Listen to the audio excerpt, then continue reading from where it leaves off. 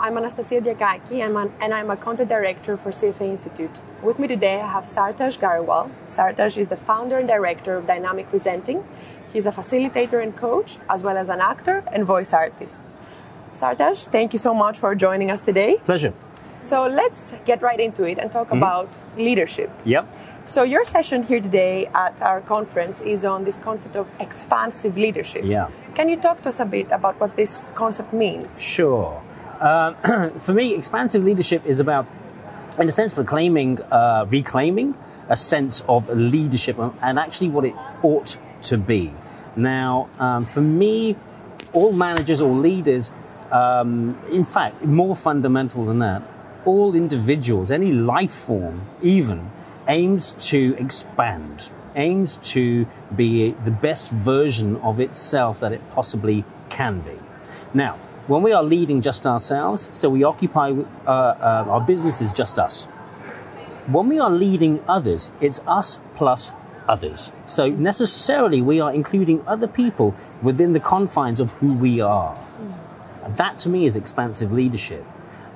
We talk about values, and we talk about integrity. For me, if we were truly expansive as leaders, we wouldn't necessarily need to talk about those things. Interesting. So then what makes a good leader? What are the qualities that make a good leader?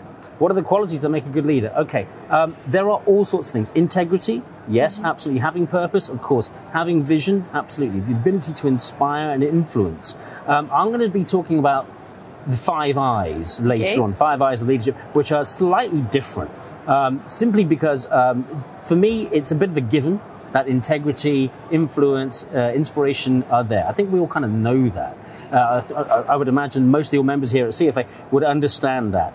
So I want to go somewhere a little different and borrow also from a world that I've inhabited, which is theatre and the rehearsal room. Yes. So I'm going to be speaking about slightly different qualities there.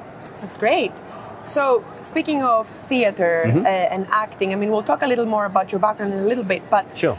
There's something to be said about talent.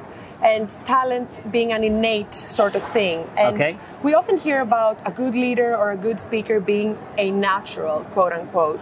So do you believe that leadership is a natural thing?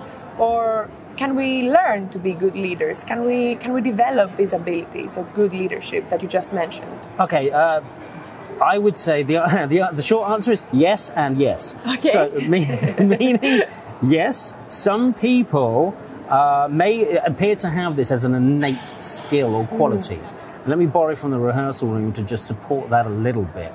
I can remember one of the best theatre directors I ever worked with would never actually assess actors as being better than each other or more talented. So, X is a more talented actor than Y over here.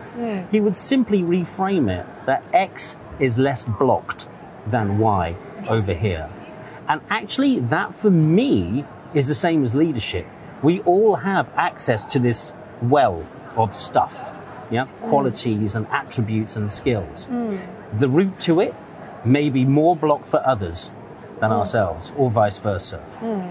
So that's certainly one part of it. And the second part would be, can we grow? Can we develop? Can we these attributes and skills? Absolutely. We are not fixed points. And for me, a growth mindset is incredibly important for all leaders and anyone leading anybody else. In fact, even if you are just a leader of just yourself, yes, we can still develop our skills. We can develop vision. We can develop those qualities. Yes. And it's imperative that we do, because coming back to what expansive leadership is, all life seeks to kind of increase its boundaries, to become boundless, if at all possible. Yes. So we've talked about what to do. Yeah. What about what not to do? What makes a bad leader? Okay, now this is kind of easy in a weird way, right? Simply because we human units, as I like to call us, like quite often to focus on that which we can critique very easily. So you can run a Google check on this, and I've done this, and there's millions of posts from Harvard Business Review, Forbes, down to whatever, right? Yes. Listing top 10, top 20 leadership fails, etc., etc., etc. And there are certain commonalities that come out of the woodwork, absolutely. And they're as simple as, not listening, having very little empathy, not developing their own skills, not developing the skills of other people, etc. There are others, that isn't necessarily an exhaustive list, but there are certain things there which recur as themes over and over again. So you mentioned empathy. Yeah. So is empathy in this well that you mentioned? Do we all have empathy? Can we all bring empathy to the table when leading a team, even though we may not seem like a particularly empathetic person? So do you believe that that is something that we all have inside us, and all we have to do is unblock it so that we can become a better leader or a better communicator? Again, the short answer is yeah. Yes. Yeah. Very optimistic. Empathy and emotional connectedness are naturally human qualities. Before we get into leadership, before we get into any notions of business and the corporate world, fundamentally we're human units first of all.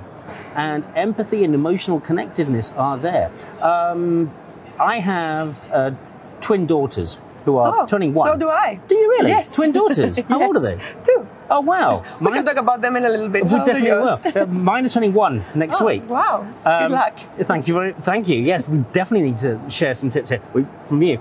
Okay, but they're not so much my daughters, but I will talk about them. But for example, my niece, when she's about 2. Yes. If, for example, I walked in, I was a little bit grumpy when I'm looking after her, what does she do? She'll come up to me and give me her favorite toy. Right? Now, has she studied at Harvard? Has she read various blog posts about, hey, empathy is a real winner, etc.? Possibly, who knows? She's pretty advanced. But at the same time, that is a form of empathy that resides in that well. Yes. Yeah? So it is a natural thing that we all own. Yes. Amazing. So let's talk a bit about you.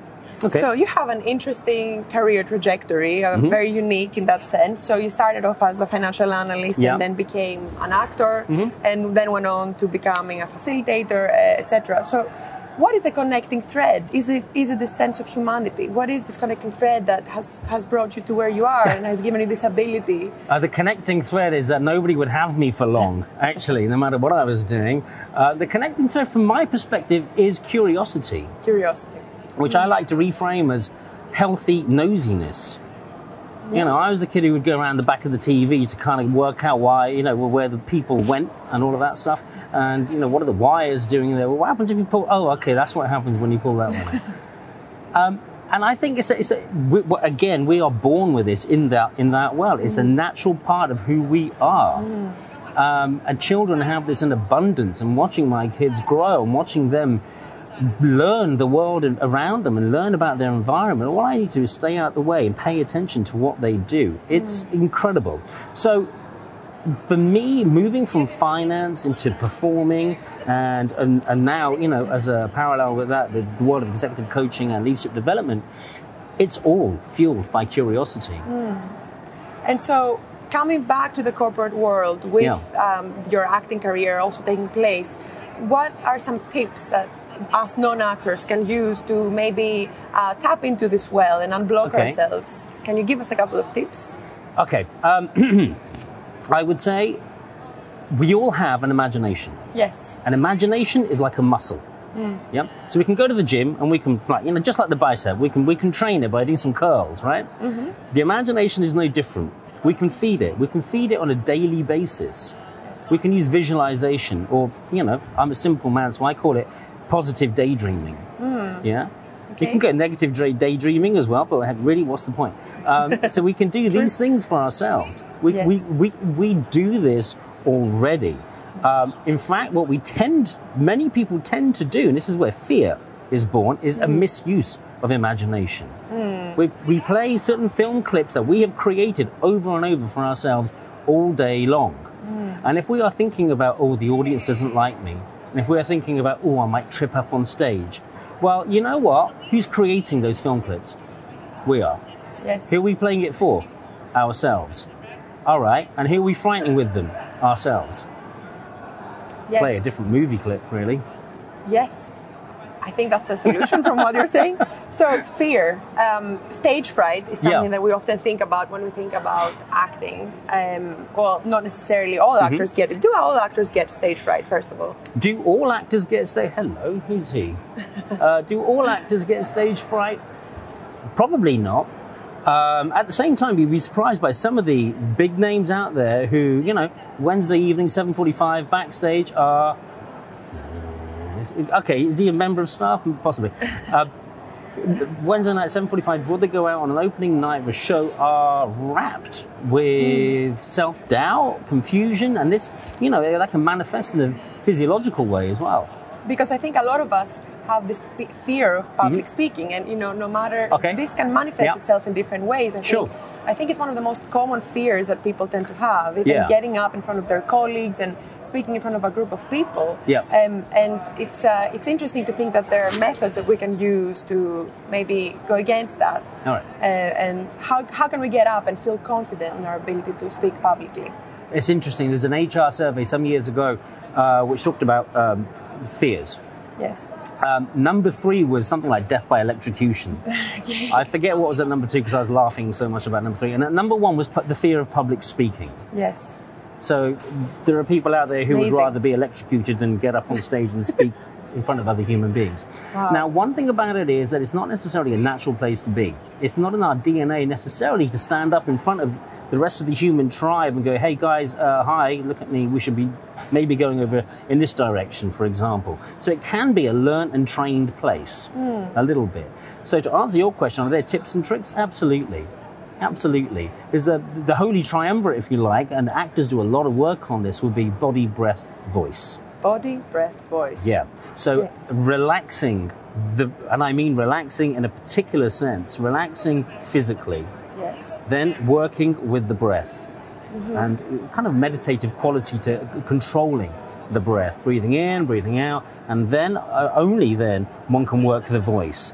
And that, as a mindset, as an approach, kind of creates as much as one can, a neutral effect, a blank canvas before an actor can then apply any character and go out and do their work. That's really useful, actually, and good to know. And one last question for our last minute or so. Sure. So actors rehearse and they also improvise. Yeah. Can you practice improvisation? Does practice make perfect? And can we be ready to improvise, essentially? Yeah, absolutely. We're doing it right now. Yes, we are. Yeah. And look, 2 pillars of improvisation are yes and. Yes. Yeah, absolutely. Great. Yes and similarly accept and build.